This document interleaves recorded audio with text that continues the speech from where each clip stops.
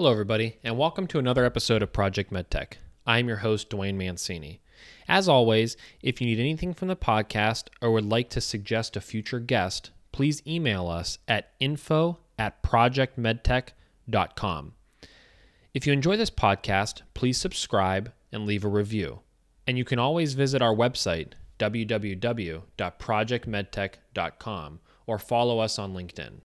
This is another episode of MedTech Money powered by Project MedTech. This is a special series by Project MedTech where we have partnered with Mr. MedTech himself, Giovanni Lauricella, in a series of podcast episodes focusing on money in the MedTech space. Giovanni's guest today is Tom Shehab from Arboretum Ventures. In this episode, Giovanni and Tom discuss finding and managing a Midwestern fund, the relationships they must build to be successful, why are they so focused in MedTech, raising money as a venture capital fund, and more. So without further ado, Giovanni's discussion with Tom Shehab. Medical innovation starts with medical discussion. Talking about the future and what comes next with Project MedTech. Tom, thank you very much for joining us here. This is MedTech Money, the podcast series, powered by Project MedTech and sponsored by Lifeblood Capital. And I appreciate you taking the time to share not only about yourself, but also Arboretum Ventures, of which we'll get into. But the reason why we're here today is because I've talked to thousands of MedTech entrepreneurs and investors around the world. And what I've discovered is that there's no real silver bullet or specific formula on how to raise or invest capital in MedTech. So my goal here is I wanted to extract insights and anecdotal stories from entrepreneurs, bankers, investors like yourself, so that we can help those who can benefit from the information, generations of entrepreneurs and investors to come. So what I imagine this audience being who's listening in right now is a mixture of experts and novices within either raising capital or investing capital. And I wanted to extract your specific stories, insights, and advice to share with what I imagine the first-time founder or CEO of a medtech startup that has no clue on what lies ahead on their journey of raising capital. And so I thought the best place to start is from learning from experienced professionals like yourself. And specifically, you and I, Tom, we're here today is I want to give insights to the mechanics of venture capital, how it exists, what LPs do on the other side of venture capitalists, firms that necessarily entrepreneurs aren't aware of, and specifically, what does it mean to be a med tech venture capital firm today and that focus that you guys have within this industry? So before we get into your background and a little bit more about Arboretum, I have three actually open-ended questions that I wanted to engage the audience listening in to get your perspective. And we'll start with the first one. Do you believe that people and money are the lifeblood of a med tech startup? Why or why not? And am I missing anything else important? Yeah. So Giovanni, first of all, thanks for having me. I'm excited to be here. I think this is a great podcast and hopefully it's helpful to folks. And, I love to share the wisdom that we have and have developed over the years because rising water raises all boats within the whole medtech community. So really excited to be here. I think to your point, are people and money the heart of the medtech community? I think the answer is at first blush, yes. And I would say I would prioritize that. It's people first, right? It's a people-driven business from the ideators to the executors to the folks who fund it. I think that it's really around the people. And I think what lets great teams win is you've got to have great technology, but you've got to have great people. And there's a certain mindset, as you know, in the entrepreneurial ecosystem of startups. And so I would say that I think money is important. It's the fuel, but really the thoroughbred are the people that you put in. I would also add, though, I think that, technology and intellectual property are also really important. So if I were to prioritize, I'd add a third one, which is that, of course, there are many other things, but I believe that to your point, it's all about the people. We'd rather bet on the jockey, right? The horse is important and the race is important, but the people who do this are really the lifeblood of what we do. And I love the fact that you brought up IP as being the third item to prioritize. There's actually a book, maybe you've read it, The Secrets of Sand Hill Road. Yes. Venture Capital and How to Get It by Scott Cooper, one of my favorites. And actually, that word that I use when I ask the question, are people and money the lifeblood of a medtech startup? Literally in his line in one of his books, he says, IP is the lifeblood of startups. So to your point, having that third component is very important. My second question for you is, you've built a phenomenal career. We're going to learn about that very shortly. However, if you knew what you know now about being a medtech venture capitalist, would you do it all over again? Why or why not? Or what would you do differently? Yeah, great question. So you'll hear my pathway is a little circuitous. I didn't wake up and say I'm going to be a VC. So I don't think I would do it over again any differently. I think that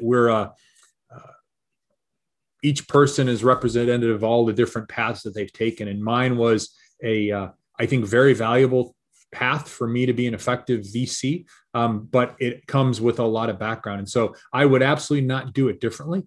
I think that I would have probably 15 years ago had VC on my radar screen earlier. It wasn't something that I had thought of. I've kind of worked my way into this I'll give some background on it.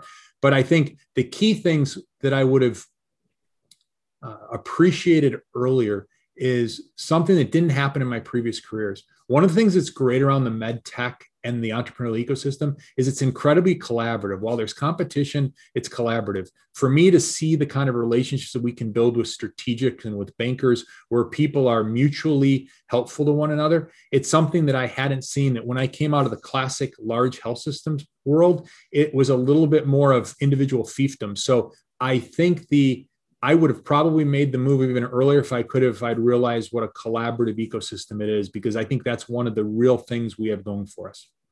And what I've learned is anyone who's passionate or obsessed or loves their career of what they've built, that is the answer that I hear is, I wish I only would have done it earlier. So clearly you're passionate about what you do, which is great.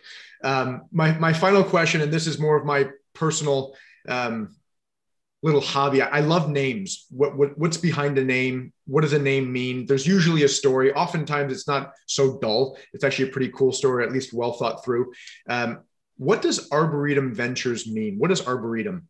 Yeah. So, we're based, and I'll tell you the story of Arboretum, but we're based in Ann Arbor, Michigan. And one of the wonderful gems we have in Ann Arbor, Michigan is a beautiful Arboretum. And the Arboretum was not far from our founder, Jan Garfinkel's house. And it was somewhere she walked and did a lot of thinking. It's a place that we all run if we are runners in the afternoon, just because it's not too far from the office. And I think what it's morphed into, though, is a little bit of a metaphor for us.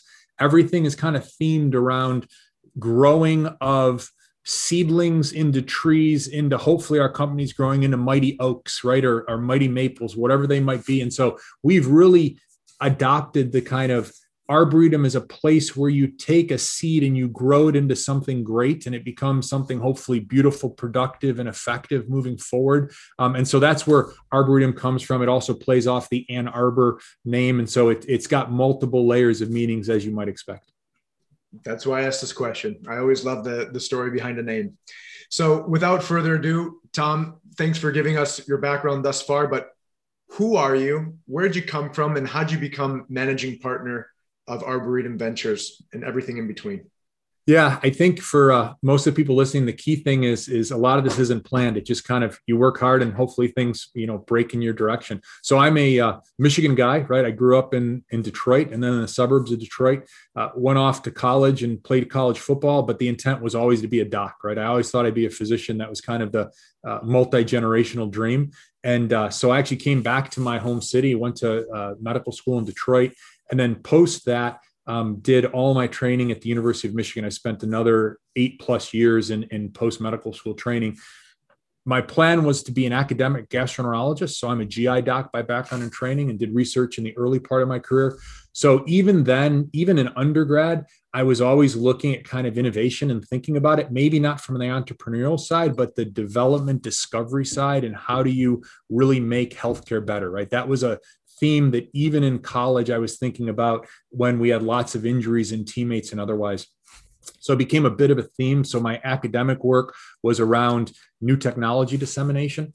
And I realized that around the time that I was going out for kind of my first job, that I developed some real leadership skills. So I moved out into organization called Trinity Health. So in one of the regional areas of Trinity Health, and I took on a number of physician leadership roles while being a practicing doc, and basically spent about 12 years kind of rising up, all on the provider side, but looking at trying to innovate within bricks and mortar healthcare and trying to do novel things, and really kept feeling like, and my comment was, to no offense of the structure that they built, but I felt like I was sanding a boulder with fine grained sandpaper. You were trying to innovate, but you weren't really making change because it's a very historically, conservative culture, I think, in terms of evolution. So mid-career, while I was still working and doing progressive leadership work, I went back to Carnegie Mellon. I did a master's in medical management, which is kind of a physicians from around the world focused program in healthcare policy, innovation, healthcare IT. And it was right around the time they were writing the Affordable Care Act. And we knew that there was going to be tremendous change in healthcare. And at that point, just through some social networks, it gets to how I got here. I got connected with my two founding partners, Jan Garfinkel and Tim Peterson, who had an advisory board at Arboretum. And it had been around since the beginning of the fund. And they asked me to join the advisory board. And the joke that I'll say is my kids would tell you it was 7 famous people and me. So, it was CEOs of large corporate entities. It was, founders of large organizations. But I was kind of the guy trying to change healthcare from the inside. And so I spent roughly 4 years on the advisory board while I had continued my normal work, and joined a couple of our boards and got the bug of saying, maybe I can make a bigger impact on how we deliver care to patients across the world, but particularly in the US, by disrupting from the outside of traditional healthcare rather than the inside. And then one, important day, Jan called and the team was going out to raise the 4th fund. They needed another, person to join the team on the investment team. And so I came here, made the move. This is just over 8 years ago, made the move from kind of bricks and mortar healthcare with a little bit of consulting in the ecosystem to a full-time move, and came in as a principal. And now I'm one of the managing partners. So the key thing, I think, for folks, I meet a lot of young people who evidently think differently than I did and say, I'm coming out of college. What's my path to become a VC? I would also say when you talk to VCs in healthcare, particularly, more than half have kind of had a non-intentional route here, right? They were founders, they were entrepreneurs, they worked at med device companies. They had some experience that got them into the system and they became VCs. And so I think it's important that there's no one path to get here. And that's why I wanted to just share kind of the way that I worked my way to here. So that's your background. And I have some questions that I developed from that sharing. So thank you. But before we dive into that, I wanted to get some more foundation on, tell us about Arboretum. What's your focus? What style of companies do you invest in? Geography, check size? Just give us that foundation. Absolutely, Giovanni. I'm happy to do it. Very proud of it because it's more about Arboretum than it is a story about me or any of the people. But I think it's really the key thing about Arboretum. It's a great startup story, right? So the key message, if anybody takes away from this podcast, one of them is there's VCs that do really well outside the coasts, right? We think very much about West Coast and East Coast, but here in Ann Arbor, Michigan, we've got a fund that's now in our 5th fund. We've got $700 million of assets under management. We have stuck to our knitting as our term in that we started as medtech investors and remain continuing that. In other words, we tried not to chase shiny objects. We stick to what we do, and I'll talk a little bit about what we do. But I think it's also a story that'll resonate to entrepreneurs in that my partner, who I mentioned earlier, Jan, was here in Ann Arbor, wanted to be a VC, and there weren't jobs. And so she went out and started a fund. And so in 2002, to start a fund in Michigan and have it grow in that story, our funds have progressively gotten bigger, 25 million, then 75 million, then 140 million, then 220, and then 250. So we grew just like we want our companies to grow. So I think one of the key things of Arboretum is we've all had experience in the ecosystem in different ways as operators, which is beneficial. So our focus is to invest in early stage companies. For us, that's roughly 65 to 70% of those companies are Series A or B. We'll do later. We'll also do earlier in certain situations. We invest across healthcare with the exception that we don't typically do pharma where there's a binary risk, right? So we're not pharma investors. We haven't morphed into pharma investors. If you look at our portfolio of roughly 65 companies over the years. 60+% of them are kind of classic FDA pathways. So devices, diagnostics. Now things also like prescription digital therapeutics fall in the FDA pathway. On the other side of that, the rest of the investments are healthcare services, usually tech-enabled services. In addition, we invest in healthcare IT. So when we do invest in healthcare IT, it tends to be more enterprise level rather than more simple direct-to-consumer type of healthcare IT.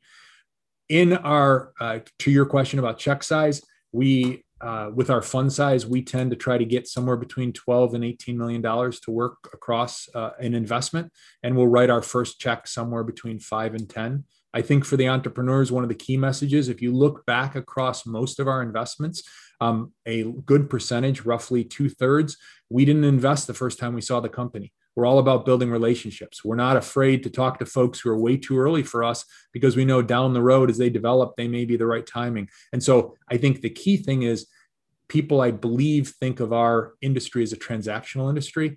This is a professional services industry, right? It's relationships that get built over time, and it is something that we really try to cultivate. So I'll stop there. Maybe that kind of hopefully provides a high level view of the firm and where our focuses lie. Oh, I guess one other important thing, forgive me, I've done this a couple of times, but we're really proud of the fact that we think it's a competitive advantage for us to be in the Midwest. We've been able to capitalize in the off-coast parts of the country. So our investments, roughly 70% of them have been outside of New York, Boston, and San Francisco. Let me clarify. Wonderful companies in those locales. 30% of our investments are there, but we've been able to mine some of the universities and tech transfers throughout the rest of the country and have had some fantastic outcomes, not only here in Michigan, but throughout what would be considered in the past under-ventured parts of the country. So just want to put a shout out for that part as well. Let me pull on that string then. I had another question, but I want to stay there. So you mentioned reaching out to universities, et cetera. How do you get your deal flow? Yeah, and that has transitioned over the years, right? As an early firm, it requires lots of mining tech transfers and going to early conferences and meeting people. I would say now that we're at the point of our fifth fund, we still work very hard at deal flow, but our deal flow comes from many more sources. I would say perhaps prioritizing it, other VCs, CEOs and management teams we've backed in the past who are now part of a new company after a successful exit. VC or entrepreneurs with whom we've met in the past who have a friend that, they give us a warm handoff of somebody they know who has a company in which we've been interested. In addition to, as I mentioned, we spend lots of time at the incubators and accelerators. We remain very active in not only the Midwestern ecosystem, but more broadly, all of which drives our deal flow. And I think the last thing is, as a lot of folks, being present, right? We make sure that we're at the conferences and we're meeting folks as time goes on. But really one of the blessings we've had is to build great relationships with VCs and folks in the industry who send a lot of things our way. Going back to the point you made earlier, VCs are like startups themselves. If we go with that notion, you mentioned that you had to started a fund with one person years ago because there was no other positions or jobs there to do so. And then now you're on your fifth fund. There's this concept of VCs have to prove themselves out in order to then go raise the next fund because you have investors, just like startups have investors, you have investors, and you have to prove your value, your worth, your success in order to then raise another fund. So as the funds get bigger in each consecutive fund, if they so choose to, is that why successful funds specific to medtech, as they get down the range, we start hearing these legacy style of medtech VCs or classical earlier stage VCs who have then grown themselves as startups, moving down the pike to getting more towards growth capital or having mandates of regulatory clearance or approval. And now they're looking towards commercial because they have these large funds that they have to deploy larger check sizes. Because if you go out and start a fund and you're focused on maybe a micro VC doing some seed or focusing on Series A, for example, if you're successful 15, 20 years down the road, typically you're now a growth capital company who has a $500 million fund, and you can only deploy 10 to 15, $20 million checks up front. What's your thoughts on that? Giovanni, it's a great question. And I think there's a lot here that we could debate for 3 hours about what is chicken and what is egg in terms of that evolution that happens, right? I'll speak to us first, and then I'll opine a little bit more generally. I think that we have found and feel like there's a sweet spot for MedTech VC for us, which is a fund of a certain size, but not going bigger, right? We've had very conscious efforts to say we're going to be a roughly 200, $50 to $300 million fund, because there are some pretty good data suggesting, particularly on the med tech side, that returns can be optimized if you don't get too big. Now, that said, there are some folks who are very effective with very, very large funds. And so, but I would say at Arboretum, our choice is to kind of live in that space. And I think it resonates very much. You mentioned our investors, our LPs, our limited partners, the folks who invest in us. They have portfolios in their mind where they invest in super large funds, they invest in micro VCs, and then they like a certain group of folks who have a mid-size range, which I say where we would fit. And then secondly, I think for us, it's been beneficial that over the years, we haven't morphed, right? We have evolved, we've incrementally changed, but we've not changed our fundamental mission. And I think that was one of the things, the tagline or vision of Arboretum from day one has persisted, which is we're going to invest in capital efficient companies that drive the cost out of healthcare while improving healthcare quality. And I think it's important because a lot of folks have caught on driving healthcare cost out, but in 2002, that was exceedingly novel. And I think what our LPs have appreciated is we have kind of stuck to that knitting, and it's worked for us both in terms, I would say, our geographic focus, our capital efficiency focus, and some of the other things that I would say are staying in the verticals in which we are. Now, to your question about growing funds, and as I see it from the outside looking in and from a number of the positions I've been in, I think your point is well made. First of all, 20 years ago, we had a lot more med tech focused VC funds, right? There was a tremendous decrease in number of folks who would do med device and diagnostics, FDA pathway. And, there was a component of time or a period of time where the challenge were the two R's, right? They've been regulatory and reimbursement. And it used to be that the regulatory was the big R, right? That was the hurdle you had to get over. And I would say over the last several years, that's gotten better, right? I think that regulatory has become a little bit more predictable. There's a little bit better sense. It's certainly not perfect, but I think the agency's done a nice job. I think now the big hurdle is reimbursement, right? How do you get paid for and how does that work?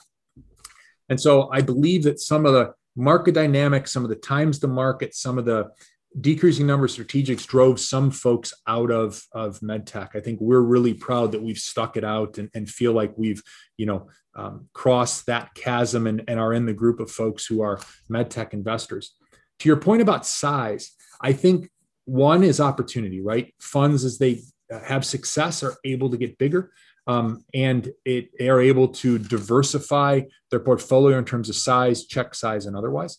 I think that's part of what drives it. I think the other thing is it is hard to be able to span the spectrum from being an early stage investor through the life of that investment unless you have a certain size fund. And so you have two ways to do it. You either get a very big fund where you can invest in an early stage company and really carry that company through, right? In MedTech, as you know, it takes a while to get to exit, and people are holding back some of those timings of exits as we have consolidation of the strategics.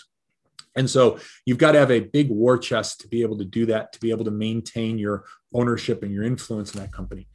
So that, I think, is part of the phenomenon of getting bigger. I think the migration to later stage is the same phenomenon, which is there was a period where I think everyone in our industry, probably 12 years ago to 7 or 8 or 6 or 7 years ago, really thought about it's really hard to be an early stage med device investor. I think that's still a challenge, but I think there's been some success. There's been some companies that have been able to exit early prior to getting all the way through the reimbursement. But I would say that I think the moving later stage and also moving the size of funds in order to cross that chasm is from the same effect, which is, can you get a company to the point of being now you require almost certainly reimbursement in order for you to be acquired. I think that's been some of the driver. So being focused in medtech, you found that sweet spot that you mentioned. I mean, you probably had opportunities to expand and go from 250 to 3 million, 100 million to 500 million if you wanted to, but you found that niche that you expanded until you satiated that one particular point to stay in that Series A, Series B style. What has the medtech industry given back to you in terms of branding by staying true to an industry as opposed to diluting yourself out or even moving away from the industry? I mean, being so focused in medtech, which anyone who's listening to this, myself included, who I love medtech, I've dedicated my life to medtech, having a firm not deviate, not swerve to the right or left of this industry and be focused in it. What has the industry given you back in terms of branding and understanding and network that's enabled you to stay put without reservation? Yeah, no, it's a great question. I think back to your first question of the day about the people, right? It's about building networks and relationships, right? And I think being reliably there when people think about, there are folks who started their first company back when we were an early VC company that saw my partners and who now are on their fifth or sixth company are still calling on us because they know that we're still doing med tech. Now, that said, we've got other areas of expertise within this. For instance, we're very strong in life science tools, right? We've done a number of companies there. But I think our key is that there's a little bit in my mind of a virtuous cycle, which is if you stay in an area of focus and you continue to be consistently there, you continue to be involved in the ecosystem from its earlier stage to its later stage, people, feel like you're a reliable co-investment partner, you're a reliable VC to reach out for with a company. And I think for us, it's been important. One of my partners made a very good statement to me early on, and I mentioned it earlier, right? We are a professional services firm, right? We're here to serve our entrepreneurs with whom we engage and also our LPs, right? So we're kind of an intermediary at connecting all of those dots. And I think being a steady presence, but also it's important. We've not been monolithic. So while we haven't really changed and woke up one day and said, we are classic biotech investors. And the answer to that is we also have stuck to what our experience set as a team has been and where our expertise lies. And, Jan came up as a med device person, which I think was really important. Tim had experience in VC. Paul McCready is a engineer. Recently, Nicole Walker joined us as a partner. Nicole is an engineer with med device experience. So I think part of it is also we've built an affinity around med tech, as you've mentioned, and then we built our team around an affinity for med tech, along with life science tools and some of the other areas. So I think I'll go back to it. It sounds cliche, but we have stuck to our knitting. And I think we've benefited from that because when people hear Arboretum, I think they have an archetype in mind and we haven't really changed that significantly. And I think that's benefited us in a number of ways. 20 years ago, med tech may not have been the word used. It was classical medical devices and maybe a bifurcation of medical devices and diagnostics. Now med tech is thrown around quite readily. And since COVID, people use the word health tech, and it's now been blown up since COVID, right? And health tech can cover a lot of different things, including digital health. So when I think of med tech, I'd like to encompass everything together: medical devices, diagnostics, SaaS platforms like going after med tech industry, AI, et cetera, all these new wearables, digital health. We talked about building a med tech firm like yours that was medical device focused, med tech focused, and some of these other firms who have deviated with larger funds to go into biopharma just to deploy checks or other industries because they got driven out for whichever cycles. Do you find that med tech as a definition is expanding itself now that even forces a classical medical device or med tech firm like Arboretum to include that? So looking at those service platforms, as you mentioned, diagnostics, digital health, maybe.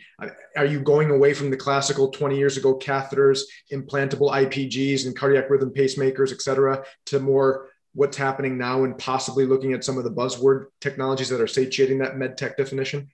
Yeah, it's a great question. I think we're looking at everything. I think what I would say is what we're doing is we're seeing a confluence of what used to be discrete industries. So you had medical devices, you said, right? Catheters, pacemakers. You had you had IT or healthcare IT as a different area. You had data as a different area. Well, now you look at devices, and virtually all devices are coming out as smart devices, right? By quote smart, they have a data component. They also have a connectivity component, one way or another, right? They either are connecting to the cloud, they're connecting to an external device where that data is collated. There's also a component of front ends, right? We're seeing more and more devices that might have an app that the patient's engaged in. So if you think about it, if you take the historical verticals that Arboretum's been in, right, we'll say med device on the FDA side, some healthcare IT, on all of which have had data, you're now seeing those things push together. An example, we're in a company, you mentioned digital medicine. We were early investors when the Series A of Pear Therapeutics. So prescription digital therapeutics, right? When we first saw that company and Corey McCann came to us and said, we're going to go to the FDA and we're going to get treated our software as a medical device, as a class 2 medical device. And then we're going to be able to go out and do this, almost in a pharma-like way of developing multiple products within a portfolio. There's a whole lot of intermixing of those various areas. And so that's why when I opened up and talked about it in terms of we're across healthcare, with the exception that we don't typically take on the binary risk of this molecule or that molecule. And it relates to exactly what you said. I think that when I think of med tech, it is quite broad now.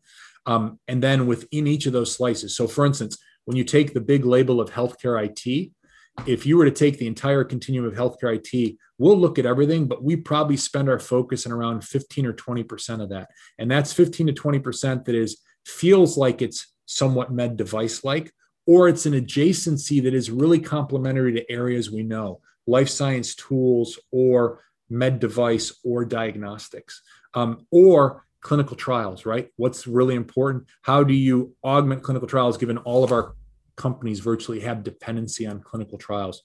So to answer your question, I think in a little bit of a summary, I think the lines have blurred tremendously. I think that we, though, even when we look at new areas, try to say, do we as a team and our advisory board and our network have the capabilities to have us be value added investors and smart investors in that space? Or is it too far from us? And if that's the case, then I think we'll come back to our area of not just comfort, but more important, expertise.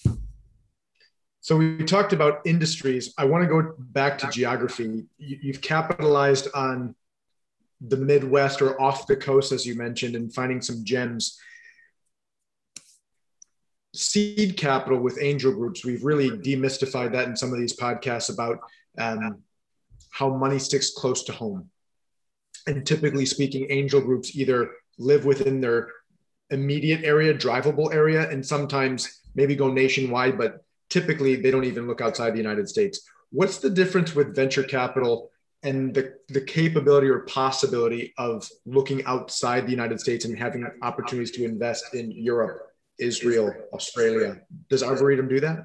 Yeah, it's a great question. So first of all, we have it within our mandate to be able to invest outside the U.S. We have a proportion of our funds that could be invested internationally. We do have history of doing so. We have a company that's domiciled in Australia. We have a company that recent investment that is in Toronto, Canada. We also have a company that's Brazilian based. So I would say for Arboretum, to your point, I think we look at geography as opportunity. We are not out looking for OUS companies that are going to purely have an OUS presence.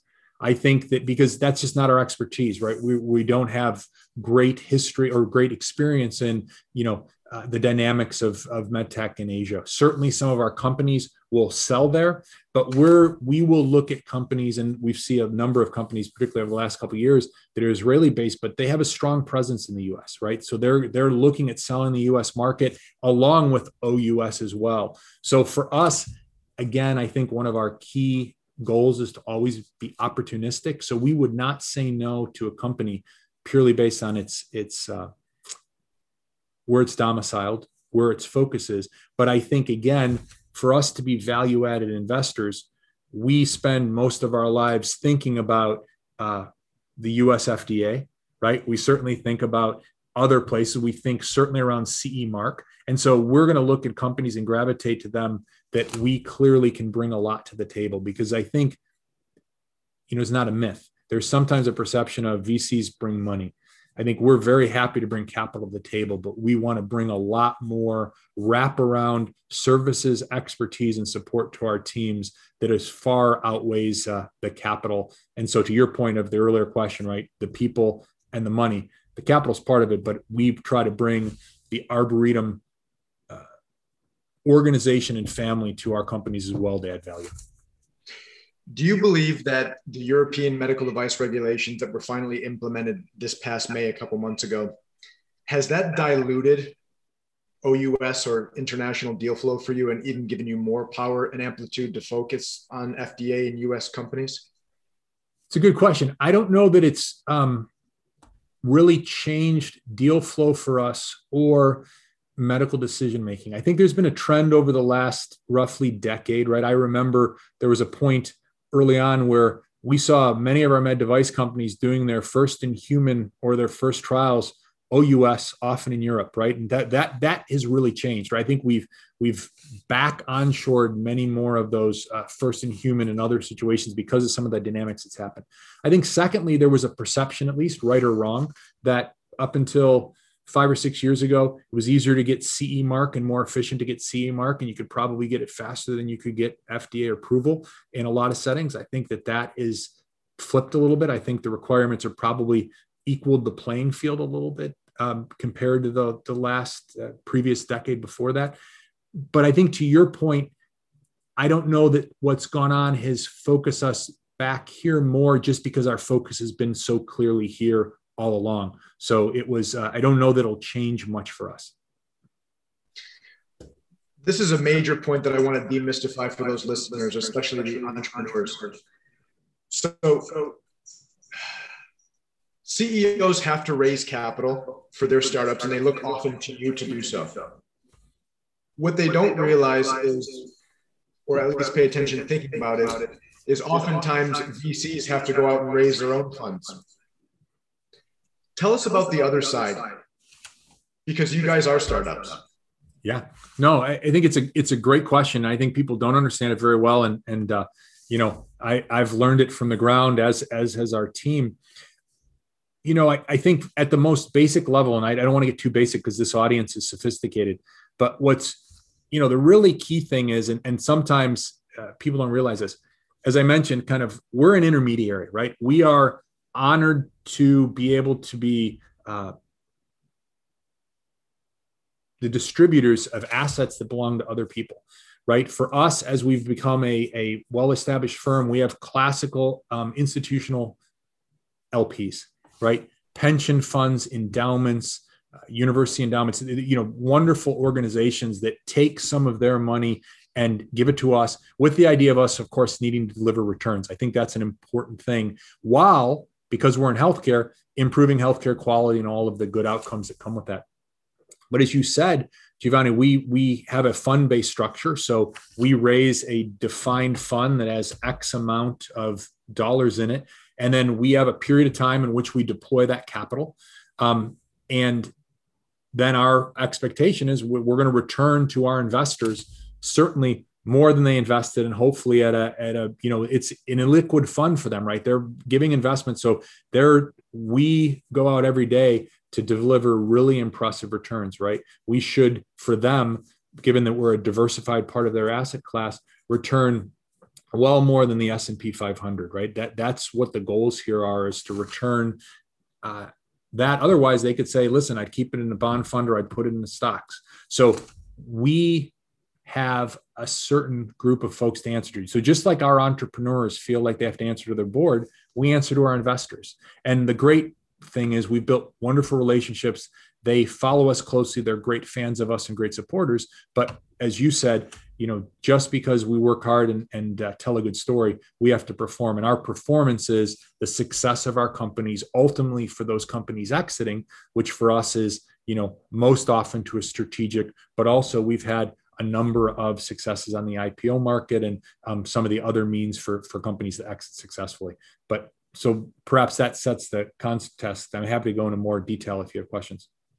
Yeah, I think one of the areas that I want to dig a little bit deeper into, if possible, is this idea of a 10-year fund with traditional VCs. If this was a perfect world and you could change it knowing what you know, what are some of the downsides of having a 10-year fund that could put on some time constraints when investing in companies? Like sometimes if you have to return money and we get that, like what are some of the things that entrepreneurs should be aware of that could come from a 10-year fund? Yeah, it's a really good question. And I don't know if the phenomenon so much is the 10-year time frame as it is the the importance of VC funds returning capital to their investors, right? So that's an important thing. And so I guess in general, hopefully our entrepreneurs and the companies in which we invest really shouldn't be aware of nor worried about our fund cycle, right? That's something for us to manage internally. Now, that said, there are times where we'll say to folks, right, we're early in our investment cycle or we're late in our investment cycle, or, this is an investment that, we're going to close a new fund in 3 months. We'll probably invest out of the new fund. But I think that if I'm an entrepreneur, what do I really want to know? I think the fact is that this is a industry where there's supposed to be steady growth over a period of time, and it's not over a 30-year lifespan, right? That's kind of the VC mantra. It's over a shorter period of time. And so we would expect in a reasonable pace that our companies continue to grow, continue to make valuation inflections. We see that in subsequent rounds, and they're moving towards, successful outcomes. Now, as you mentioned, right, traditionally people thought about VC funds as being 10 years. It's often that things need to go longer than that, right? Because you've got some companies that, you're holding on to longer than you did before because you get to a better opportunity for transaction. But I would say that the bottom line, I think, for entrepreneurs is to realize, just as the entrepreneurs feel like they have metrics and milestones, VCs do as well. They're not exactly the same, but we need to be thoughtful about the way that we build portfolios. At Arboretum, we, as I mentioned, are very opportunistic. So we have been thoughtful and successful in sticking to our underlying goals for companies and then investing in the best companies we see. And it's worked out well for us in terms of not putting us in a real crunch on the 10-year cycle type of issue. I want to combine two questions. In your words, what makes a good board of director for an entrepreneur or a startup? And what are the top 3 to 5 qualities that make a good VC that an entrepreneur should be thinking about when taking on good money? Yeah. So what makes for a good board? I think a good functioning startup company board is, I think, a group of people who are intrinsically supportive. Now, when I say supportive, I don't mean rah, but I mean they're with a shared mission to drive this company to success. I think, and this is something Arboretum's always stuck to, I think a board that is diverse. And when I mean diverse, I mean in the broadest ways, in terms of experience sets, gender, ethnicity, all of the things that add different perspectives. I think that's incredibly important on a board. And I think in that, in addition to the people, it's the skill sets of the people. For instance, you don't want a board that is, 6 out of 7, I'll do my own provider, who all are MDs, right? Meaning physicians. It doesn't bring that perspective. You want a little bit of a representative sample, the ecosystem, and you want some folks who are willing to, I would say, think outside the box and challenge. I think you want a board that has some experience in being board members, right? There are some duties that are very important to board members as a board director who are also shareholders, where you have to be very thoughtful about what part of your life you're representing in that moment. And I think you need board members that have experience in your field. Now, they may not have deep experience, but we've seen some really high profile companies that have not gone well. When you look at the board and you wonder, how did those people ever end up on a med device or diagnostic board. And so I think relevance of experience in those folks, I think is important. And maybe it's not that they're healthcare, but they understand growth, they understand development, they understand startups. So I think that's the hallmark of a good board. And I think a board that's willing to give good constructive feedback to the management team and the CEO in a way that is beneficial. And I think that I think the key work of a board is not done in the board meeting. It's the time between the board meeting. That's where really the work is done. And so I think a board, it doesn't have to be kumbaya, but a board that works well together and can put its differences aside, I think are really important and breeds a lot of success, or the opportunity for success. And that part two of that question is that from an entrepreneur's perspective, what are the top 3 to 5 qualities that you think make a great VC? Yeah. So I will, I think they're caught up, we've talked about a little bit at this. When I think about an Arboretum, when we talk to folks we might invest in, they ask, what's Arboretum want to be as a VC investor to me? And I think it captures your question. I'll go into more specifics. Is I've told this to a lot of entrepreneurs, right? I envision our role, and my role is, we want to be the VC who's standing behind the right or left shoulder of the CEO, far enough away that it's their limelight, they're the ones in charge, but close enough that we can whisper in their ear, or they can turn easily and get an answer for us, and who we are very committed to be the same when things are going well as when they're going poorly, right? It's very easy to have a happy board and happy investors when things go smoothly, but in our industry, they rarely go smoothly, and there are times things go off the rails. And I think you really judge a VC and a team by how they handle when things are not going well.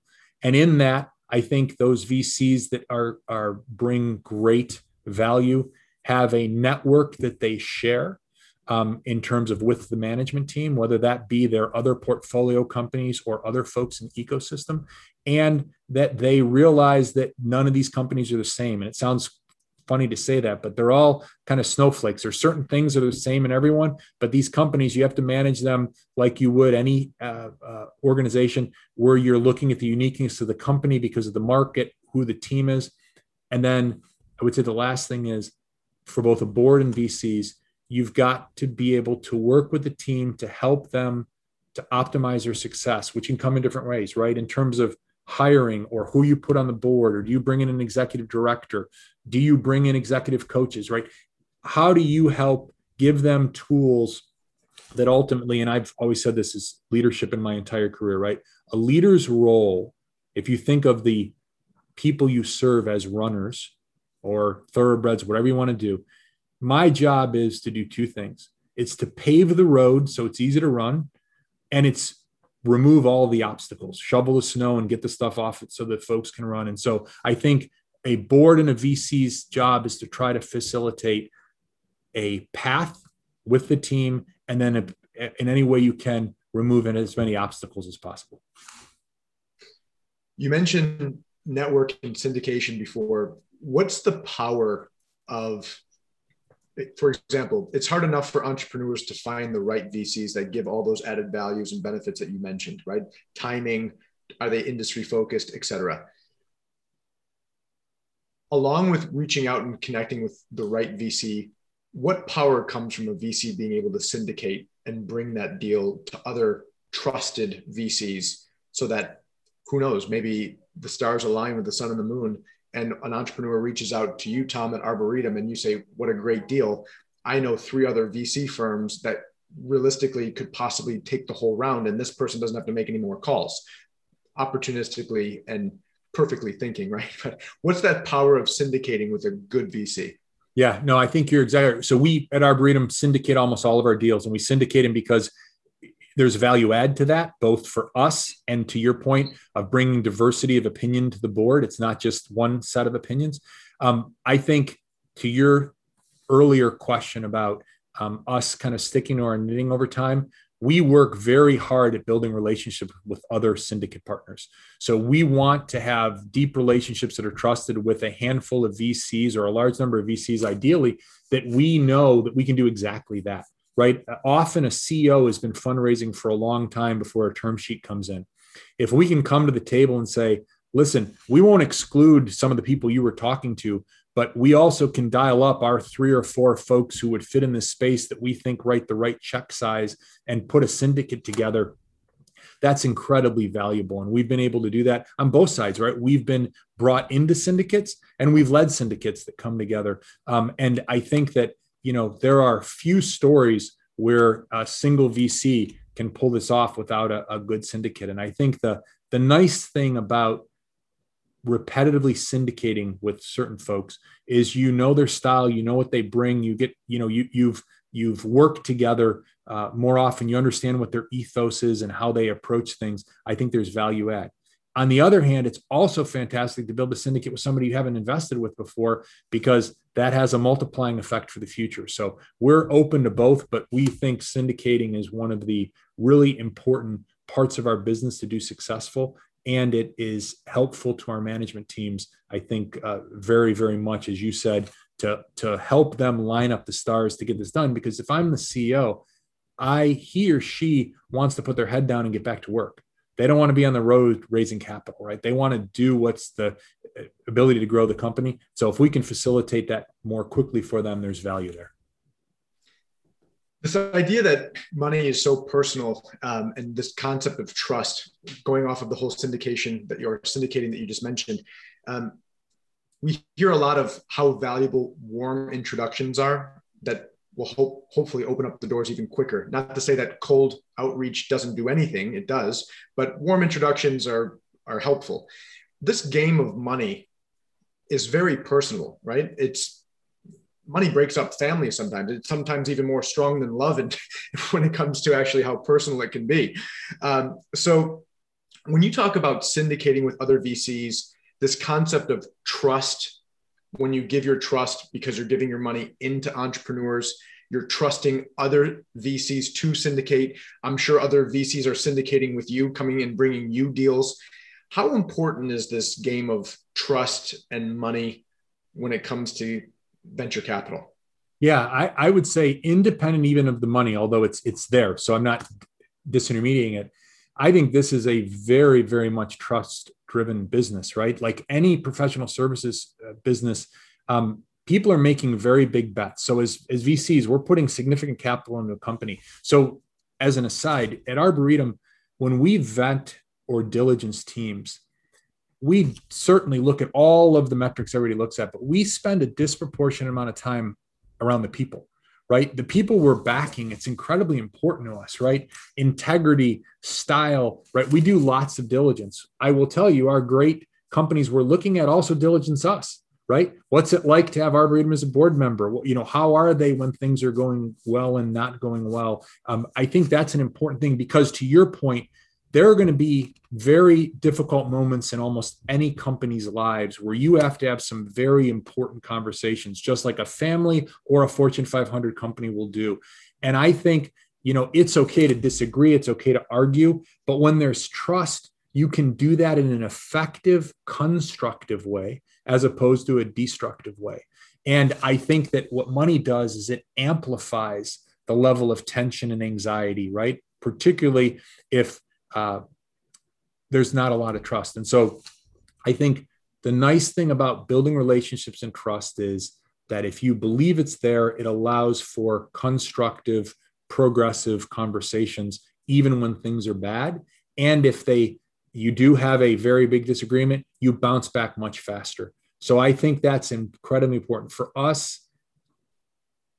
When we think about our companies, it's all built about investing in people we trust. And luckily, we've been very successful. It's never perfect, but I think that there's too much in a startup to worry about that could go awry, rather than worrying about, is everybody in the boat together pulling in the same direction? That and trust is what helps to facilitate that.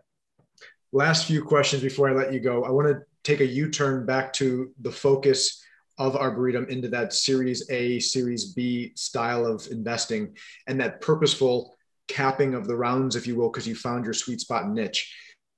As we've talked about, funds and VCs who continuously grow sometimes outgrow the industry or go far downstream where you're only with the ones that are commercializing. beyond the fact that there's a niche that you found and the cap on some of the funds that you've done purposefully, is it because there's a passion project and a need that you're satiating of getting involved in earlier stage money that is really hard to find, typically speaking? Because you guys are coming in right after that angel group round. You're outgrown the angels, but necessarily you're not growth stage capital. And there's that huge gap that oftentimes we hear from our entrepreneurs. That's some of the hardest money to find, right? The earlier stage stuff is oftentimes the hardest stuff to find because you're not investing like you are sometimes in capital or late stage capital growth, objective businesses, traction businesses that have hit milestones. You're taking risks on the earlier stuff. So you're satiating a need for the industry that's very well needed. Is it more of a passion project because of that? Or does the numbers work and everything just comes together for you just to stay right there? Yeah, no, it's a great question. It's not a passion project only in that, as we said, right, we have to have successful funds. And so I think we're passionate about trying to meet that need, but not at the cost of impairing our ability to deliver outcomes. And I think one of the things, Giovanni, I mentioned we do Series A and B for roughly 60% of our investments. Other 40%, some of those are much later stage, right? So some of those are in a much more established company. We have a couple of companies where we invested not far before their IPOs, certainly not in a kind of crossover round, but prior to that. And so again, we have a lot of structure built in where we're trying to mitigate, which is what we do with our portfolio companies as well, risk as much as we can, right? Distribute our risk across a number of areas.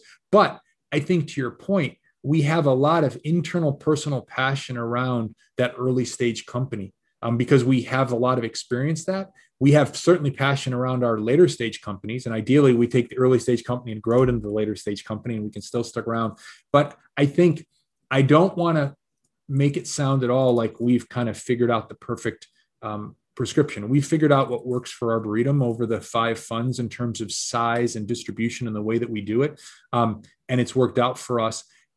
If things change dramatically in the industry, might we have to move later? You never know, right? Time never changes, or you can never tell. But I think what we've tried to do is be able to be thoughtful enough when we go early that we can stay and add contribution across the life of that company. And when we go later, be able to add real value there as well. So I do think it's a combination of opportunity, necessity, but also being thoughtful about the fact that ultimately, right, we're able to fund more companies by us being able to raise future funds and continue to perpetuate what we do. Because you're a traditional VC and not an angel group, so let's just stick in that very early stage, Series A for the first point. I'll paint a picture. Imagine a company has raised angel money, they have some traction, and the founder realizes that they're not the CEO who's going to take this moving forward. And they hire a CEO, the first time hire of an external CEO, and that person's tasked with raising Series A. What would you advise those styles of entrepreneurs, those earlier stage med tech entrepreneurs who are looking at VC, having to raise that early stage capital? How would you advise them to best build their network within this med tech space? How do you build a network of investors? Yeah, it's a great question. I think it sounds like it's going to be very basic, right? First start is you start to reach out to people that you think might be helpful and you ask for help, right? In other words, you meet somebody. So at a meeting, you meet one of us and you have a conversation and, it grows over time and you may get to the point where they can say, can you point me in the direction? If we're too early for you, who else can we go to? So there's never a problem in asking someone if they can help. I think number 2 is, and it's going to be different in the post-COVID world a little bit. You get out there and network, right? I think some of our greatest CEOs are great networkers. When I mean that is they get out there and they meet people at conferences and they introduce themselves. And, they may open with, listen, I know my idea is a little too early for your company, but can we chat for 10 minutes, right? I'd love to get your opinion on that. I think there's some access that can be built in regional things that support the ecosystem. In Michigan, we have the Michigan Venture Capital Association. There's a great way to do that. A number of states have those initiatives.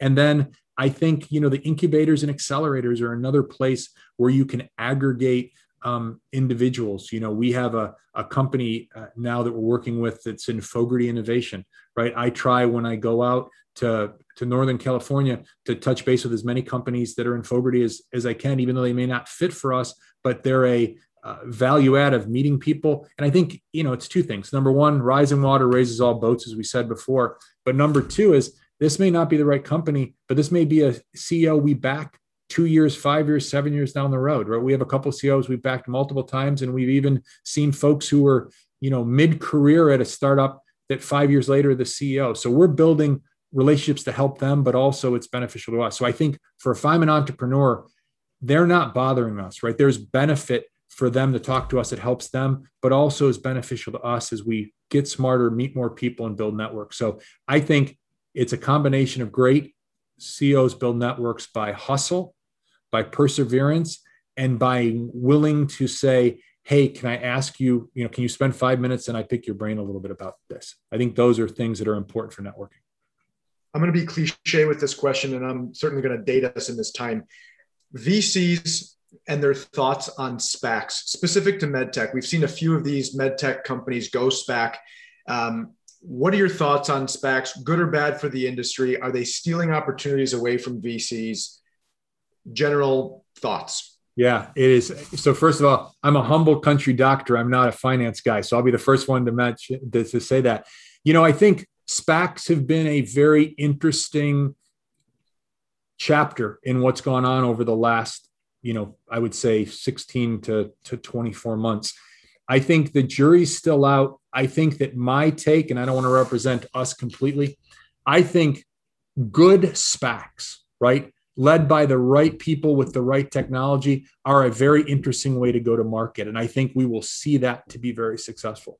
The thing that's overwhelming right now are the number of SPACs. And the real question that I have, individual, is, that's a lot of companies going public. Were they really ready to go public yet? And what happens if they can't raise capital in the public markets? And so do you have some folks who went out earlier than they would have at some point? And so I think it's too early to really tell where the SPAC, what I call SPAC mania, is going. But I also don't want to be overly dismissive, because I think that there are going to be a fair number of very successful SPACs that got a company public earlier than it would have. It was probably ready to go public, but they used a different means. And I don't see it going away, right? The whole idea of a blank check, going public pathway that used to be considered to be a suboptimal pathway, I think it's going to stick around. I think what we're going to see, though, is a little bit of a pendulum swing back to some kind of normal rates of it. But I do think overall, I hate to do this, it's a little bit like splitting the difference. I think SPACs have been beneficial in some situations that have been quite beneficial. I think the jury's still out on the rest at this point. So it's too early to tell. But I would say, we've had this trend of med tech companies staying private longer, but wanting to get out, but not having the right window. I think the SPAC has opened a window for some of those folks that otherwise wouldn't have it. And I wish them, great success. We've had some, experience with the SPAC market, but I think overall, when, we're still waiting to see where things lie, but we're bullish on good SPACs doing well. Last question. You and I had talked about this yesterday, and we wanted to make sure that the audience heard this on your advice. This idea of MDs going through med school into business school or getting involved in a VC fund later on, sometimes they're missing out. Sometimes it's not as valuable as they think it is in terms of the MD practice, if they're not going to go into practice. I want to make sure, because that was an interesting point that you and I discussed, and I want to have the listeners hear that those thoughts of med school going into business, and what does that do for you, and what are you missing out on if you don't do it properly? Yeah, no, it's a great question. First of all, this is one person's opinion. I think there's a couple of things. I think number one, a lot of things have changed in healthcare, and there are lots of folks jumping out of healthcare who don't have a landing spot. And so I think the first thing is, if you are a doc who's always planned to be a doc, think twice before you leave. Sometimes I see folks give up tenure and they're leaving their roles, and it's not for the faint of heart. That said, I think there's two things when I think about the growing growth of MBAs or MD MMMs, the thing that I did, which is one personal opinion. A person who does an MD MBA and doesn't do any of their post-training, doesn't really take care of patients at all, I've had some feedback in folks who've come to me for mentoring that they feel commoditized. They feel as if they lose their MD credibility and become more of an MBA. And the question is, should I have done med school? Now, that said, we have some folks in our portfolio of MD MBAs who didn't do a lot of clinical practice or patient care that have done extremely well. But I do think there's something as you sit on boards or you become a chief medical officer or you become a CEO of a company that if you're an MD and you have some of that experience of what was it like to deliver healthcare? What's the system like? Is it like dealing with payers? I think you're able to optimize your MD portion of your training, not just the scientific background. So I guess my thought for the folks who are listening are MD MBAs. Think really hard before you walk away from your clinical time. And do you have enough experience in the MD world to add value to your portfolio companies as an MD or not? Because I think that's something I now have. I get called probably several times a month by folks who are thinking of making a change or want to know what my path was. And I would just say, really think hard before you make a move. Because for everyone you see who does it really well, there are some folks who have floundered because perhaps they didn't think more than they should have about it. And I don't think it's ever bad for folks to have clinical training. It does change the way you interact with folks. And I guess my last comment is seeing 10 or 15,000 patients in my, 15 years of practice helped me to understand people a lot better, which hopefully makes me a better board member and better at diligence and better with interacting with people. So, it's a personal thing. I don't think it's a critical point, but I do think folks should think about they're getting that dual degree, where they want to go with it and what the value of that is for them long-term. Tom Shihab, managing partner of Arboretum Ventures. Thank you so much for your time, all of your insights. This has been absolutely incredible. And I hope our listeners enjoyed. I know I did. So thank you very much. This is MedTech Money, demystifying raising capital. Thanks, Giovanni. I've appreciated it. Thank you for listening to the podcast. If you enjoyed this podcast, please subscribe and leave a review. If you need anything from the podcast, you can always contact us at info@projectmedtech.com. Thanks for listening and have a great day.